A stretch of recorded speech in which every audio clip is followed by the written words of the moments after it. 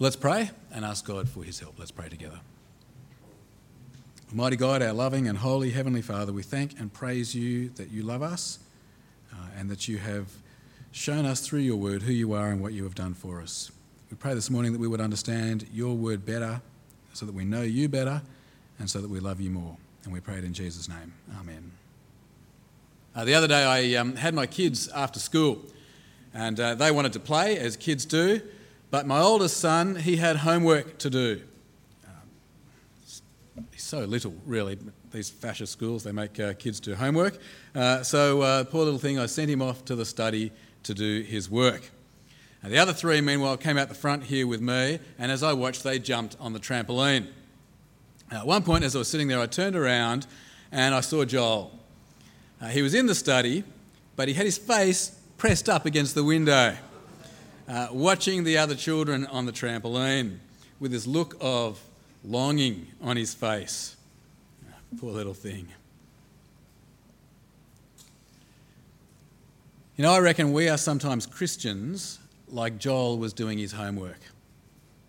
We feel the same way about being Christian as Joel felt about doing his homework. We know it's the right thing to do, and so we try to do the right thing. Keep all the rules, fulfill all the requirements, tick all the boxes. But meanwhile, we look out on the non-Christians.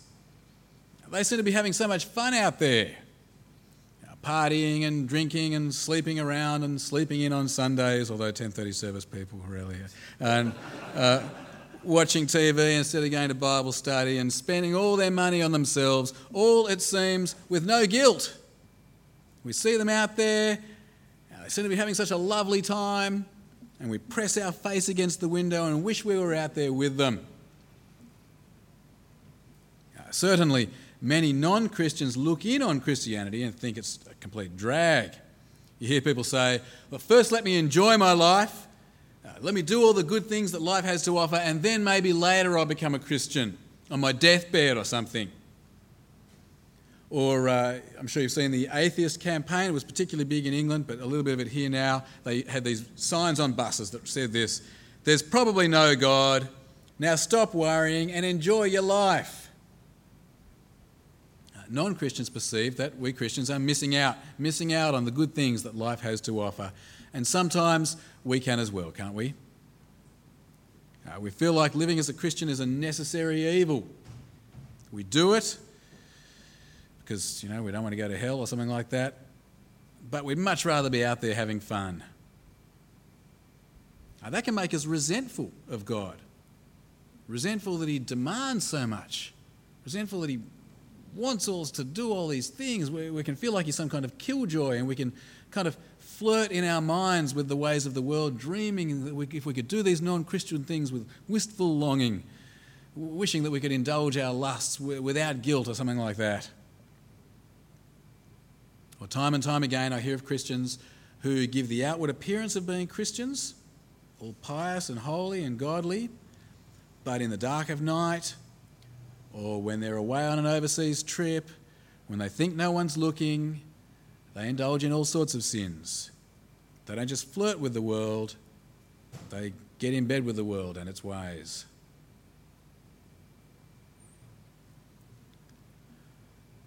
Now, in this central section of his letter, James is calling Christians to live wholehearted, godly Christian lives.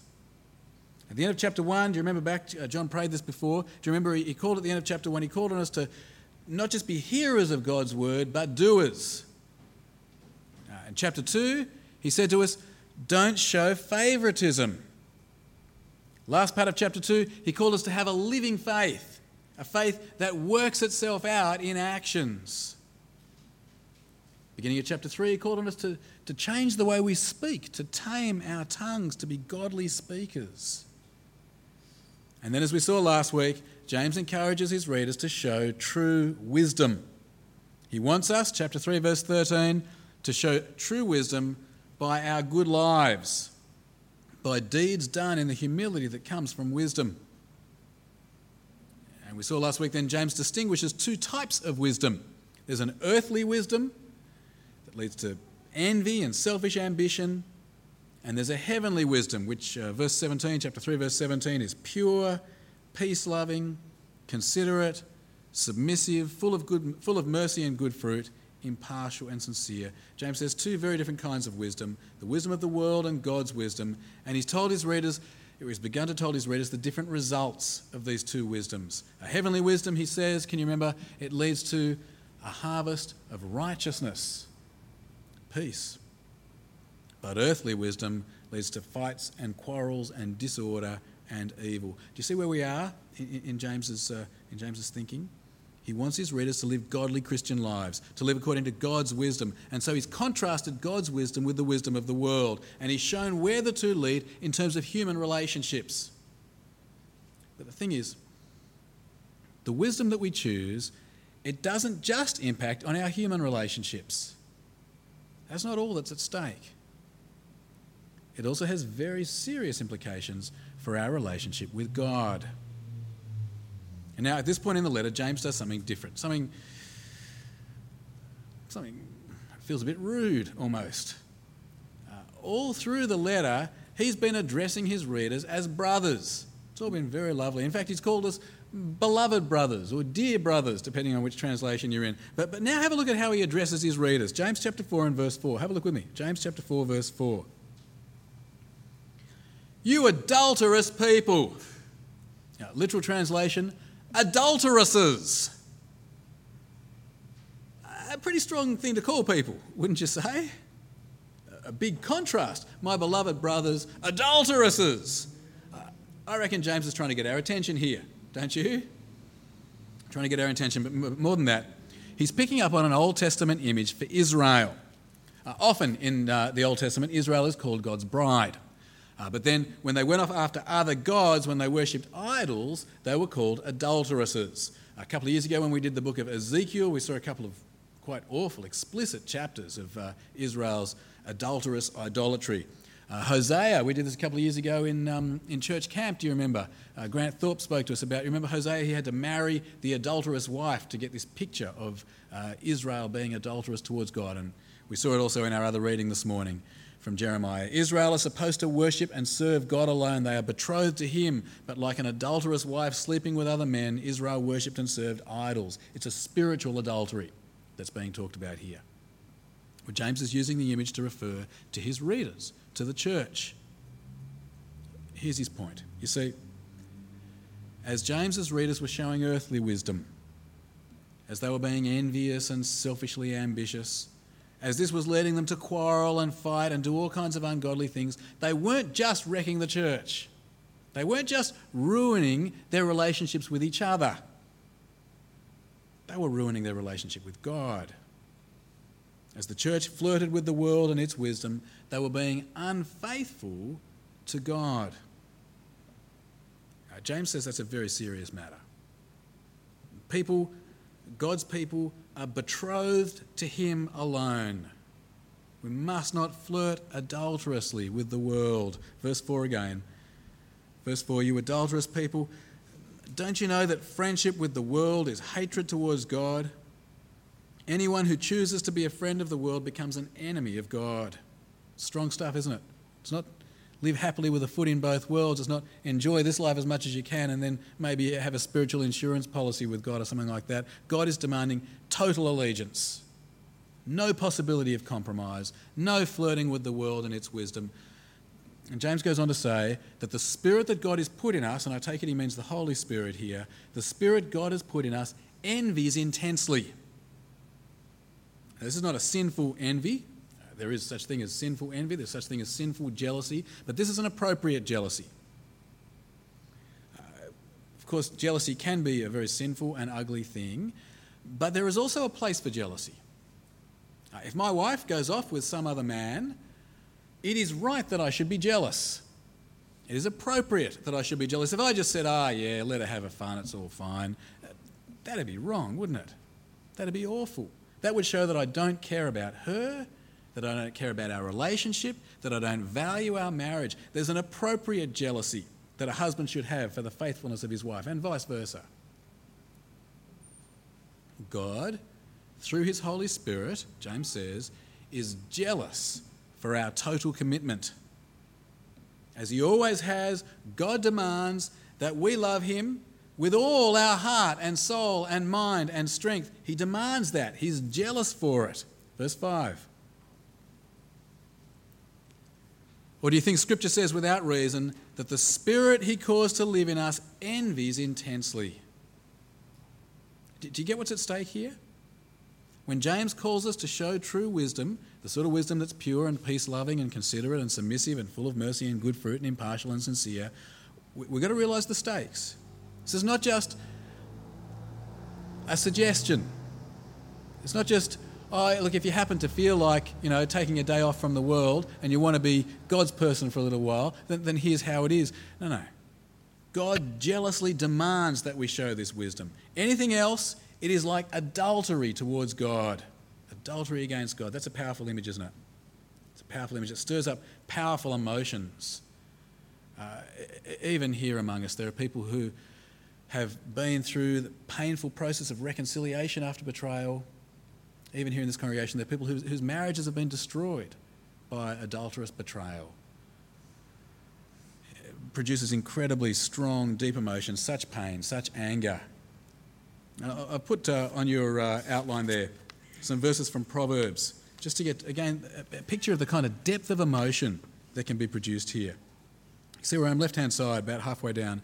Men do not despise a thief if he steals to satisfy his hunger when he's starving. Yet if he's caught, he must pay sevenfold, though it costs him all the wealth of his house. But a man who commits adultery lacks judgment. Whoever does so destroys himself.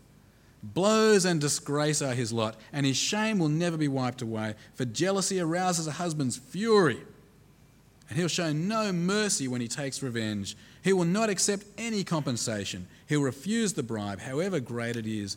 Jealousy arouses a husband's fury. Powerful stuff. Powerful stuff. And James is saying, that's God.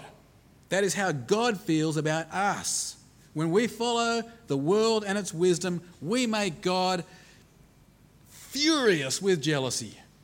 When we flirt with idolatry and sin, and when we wish we were out there doing the things that all the non-Christians are doing, we make God so angry. We ought to be his. He loves us. We ought to be his. He wants us for his own. But we betray him with our idolatry. You and I, we're in big trouble, aren't we? We're in deep trouble. I'm sure you're a nice person, a lovely person. But I'm also sure that, like me, you don't always follow the ways of the world. I'm also sure that, like me, you sometimes follow the ways of the world. You sometimes do have selfish ambition and envy. Sometimes, like me, you are not pure and peace-loving and considerate and submissive and full of mercy and good fruit and impartial and sincere. Sometimes, like me, you are impure. Sometimes, like me, you are inconsiderate, insincere. Friends, hear what James is calling that. It's not that you haven't ticked a box. James says that makes us adulteresses. James says that makes us enemies of God. Deep trouble. Deep trouble. Jealous fury. And that is why the next sentence is so critical. Without this next sentence, we would have no hope at all. Verse 6, speaking about God, verse 6, but he gives us more grace. God gives us greater grace, a grace that overcomes our failure and spiritual adultery, a grace that overcomes God's jealous fury, a mercy that James has told us triumphs over judgment. Now, you know what that grace is, don't you? I'm going to tell you again anyway. Even though we've made ourselves enemies of God, he still loves us. And he came in the person of Jesus. Jesus, he lived the life we should have lived, never committed spiritual adultery, always showed heavenly wisdom. But then on that cross, he died in our place to bear the jealous fury of God against our spiritual adultery. Jesus died on that cross, and there he exhausted the full fury of God. So God raised him to life again. And God through Jesus now offers forgiveness and cleansing to all who rely on him. He offers us these things by grace, as a free gift. As the Apostle Paul would later put it on your outline there, it is by grace you have been saved through faith. This not from yourselves, it is the gift of God. Friends, you and I, we are spiritual adulterers. We've made ourselves enemies of God, but he gives us more grace. He offers to have us back as his bride. That is wonderful, brilliant, glorious news, isn't it? God will have us back. So, how should we respond to this jealous but gracious God? How should we respond to this husband who will have us back, to this God who deserves and demands so much, but then at great cost has graciously forgiven us and welcomed us? Well, James tells us. He tells us exactly how to respond. And if I can summarise, I've put it on your outline there. It starts and finishes with humility, and it changes everything. It starts and finishes with humility, and it changes everything. Let's work through the passage. It starts with humility. The only way that we can be in relationship with God is through his grace and mercy. We do not deserve it. We have not earned it. It can only come as a gracious gift to us. We can't get it by being good. We can't get it by being religious. We can't get it by having palms one Sunday and eggs the other Sunday and doing all of these religious ritual things. We can't get it by anything that we do. We can only get it as a free and gracious gift from God to us. And the only way to receive that then is not by being good or righteous or holy or religious. It is only by humbling ourselves before God and accepting the free gift. God gives his grace to the humble. Verse 6 again. But he gives us more grace. And that's why Scripture says, God opposes the proud, but gives grace to the humble. It starts with humility, this relationship. And then everything changes. Then we submit ourselves to God. We say, God, you're the boss. You deserve to be the boss. You are rightfully the boss. Your ways are right. Your ways are good. You are like a loving husband, and I want to live your way. Verse 7. Submit yourselves then to God. We submit ourselves to God, and that means we don't follow the devil and his wisdom anymore. You remember the wisdom that we talked about last week? Earthly, unspiritual, of the devil. We refuse to submit to that. And notice what will happen. Verse 7 again. Resist the devil and he will flee from you. We submit ourselves to God. We stop following the devil and his ways. And we come to God for the forgiveness and cleansing that he graciously provides. James calls us to come near to God, and he says, cleanse your hands. That is, ask God to forgive you for what you've done. Ask God to help you from now on to do things for him. And he says, come near to God and purify your heart. Get a new heart. Get forgiven for your spiritual adultery, and then ask God to stop you from being double-minded, to stop you from wanting to be the world's and God's at the same time. Ask God to help you become the kind of person that only wants to love and serve him, so that we stop pressing our faces against the window and wishing we could be non-Christians. Verse 8. Come near to God and he will come near to you. Wash your hands, you sinners, and purify your hearts, you double-minded. We come near to God for forgiveness, for cleansing, for power to live his way. And then we stop loving the world and the sin that we once flirted with. We actually see it for how ugly and awful it is. Adultery against God, betrayal of the God who loves us and has graciously forgiven us. We've got to genuinely repent of this sin and turn away from it. Grieve its presence in our lives. Verse 9. Grieve, mourn and wail. Change your laughter to mourning and your joy to gloom. How do we respond to the jealous yet gracious God? It starts with humility. It changes everything. And it finishes not with, boy, I've done a good job now, but with humility. Because God alone is the one who can give us the grace we need. He alone can lift us up. Verse 10. Humble yourselves before the Lord, and he will lift you up. It reminds me of that story that Jesus told of the Pharisee and the tax collector. You know the story? The pious, religious, holy Pharisee shows up. He comes near to God, looks like he's coming near to God in the temple, and prays with thanks about what a great bloke he is. But then that awful tax collector comes in, and he does draw near to God, and he humbles himself and he says, God, be merciful to me, a sinner. He humbles himself, and God lifts him up. Jesus says it's the tax collector who went home righteous, all his sin forgiven. The Pharisee just confirmed in his self-righteous loss. James is talking about a total turnaround here, isn't he? And not just an external turnaround. Not just, okay, I'm going to tick some different boxes or something like that. This is a recognition of God's jealous demand for our allegiance. This is a recognition of the extraordinary grace that he's shown to us in Jesus. And recognising this relationship, everything changes. I humble myself before God. I come to him for forgiveness, cleansing, power to live his way, for a new, purified, single-minded heart that will love him, a completely renounced devilish and sinful ways.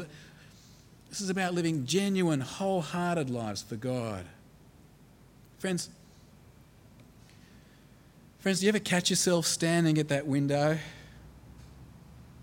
looking out with longing, feeling like you're missing out on the best in life, feeling like you wish you could have all the fun that non-Christians are having but still get to heaven? Does being a Christian sometimes feel more like doing your homework than jumping on the trampoline? Well, I think James has got a couple of helpful things to say to us in this section. I just want to point out two things, as you can see on your outline. The first one, and this really, I've stolen this from Warren's passage last week, but the first thing I think we've got to recognise is that if we reckon that what is going on out there is better and more joyful and more happy, we're kidding ourselves. We're kidding ourselves. Even at a human level, we're kidding ourselves. As James tells us, as we saw last week, worldly wisdom leads to disorder and every evil practice. As we're all looking out for our own interests and we're pursuing our own selfish agendas, that leads to fights and quarrels and envy and bitterness. We might look out on that non-Christian world with longing, but if we were actually out there, and some of us have been out there and know this, if we were actually out there, we'd see it's not all it's cracked up to be. We might wish that we could be guiltlessly greedy or sleep around or whatever, but if we actually put ourselves in the shoes of people like that, you don't have to have your heart changed very much as a Christian to see that if you're going to be exploiting people for their money or exploiting people sexually, you've really got to be very hard-hearted towards them. You can't have any love for them at all. You don't have to be very changed as a Christian to find that now nowhere near as attractive as it might have once seemed.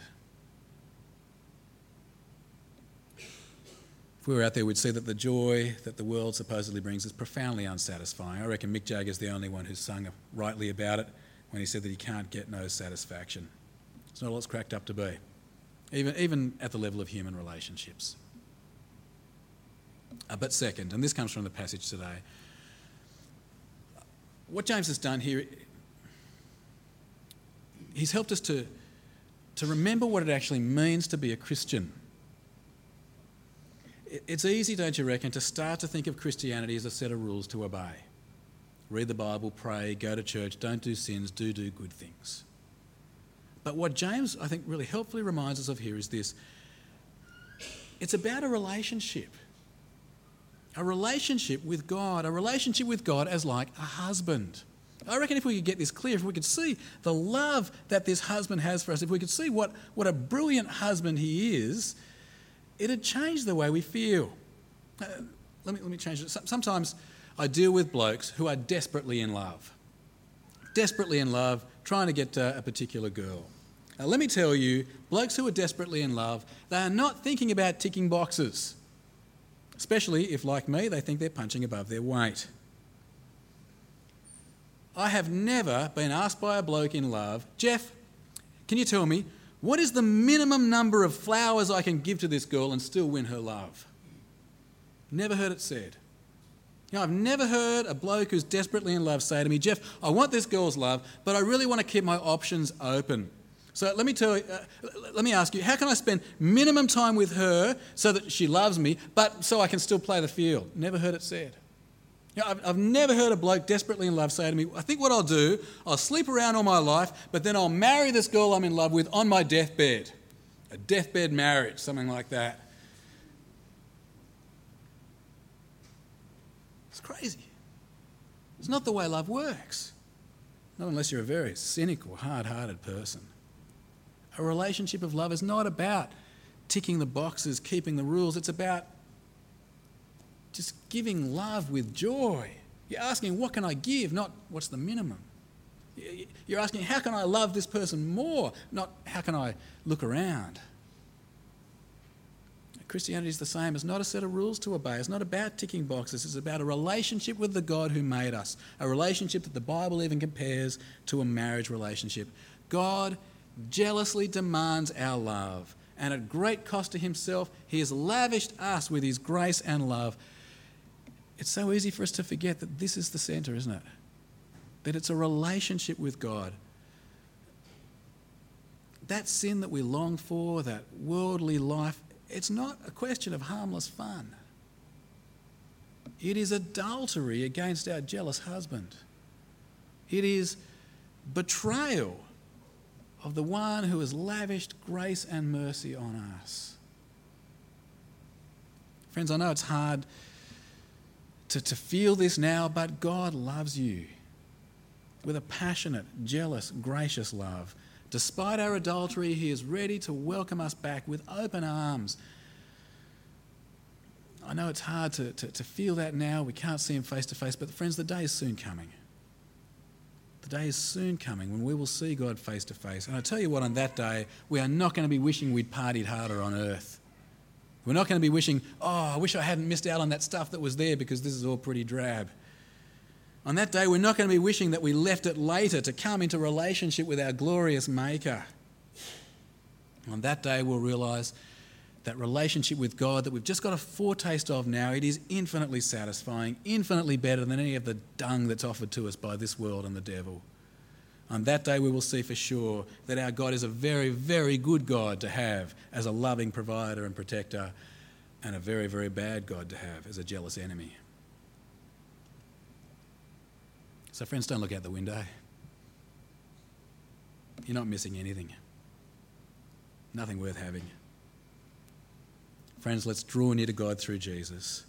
Humbly and thankfully love him with our heart and soul and mind and strength. Genuinely not want to do that kind of stuff that is betraying him. It's not about ticking boxes. It's about loving this God. Let's offer our whole lives to our jealous and gracious God. Let's pray. Our Father and our God, we thank and praise you because you are a real, personal God who is jealous for our love and who at great cost to yourself has made it possible for us to love you in response. We thank you so much for Jesus. We thank you that he has cleared the way for us to be in relationship with you. We pray, Heavenly Father, that by your Spirit you would give us a glimpse of what it means to be in relationship with you now, that you give us a glimpse of the eternal life that we are already beginning to enjoy. And we pray, Heavenly Father, that day will soon come when Jesus will return and we will see you face to face and rejoice in the infinitely satisfying relationship that is ours with you by your grace. Our Father, please change us so that even now, by the power of your Spirit, we love you. We pray it in Jesus' name. Amen.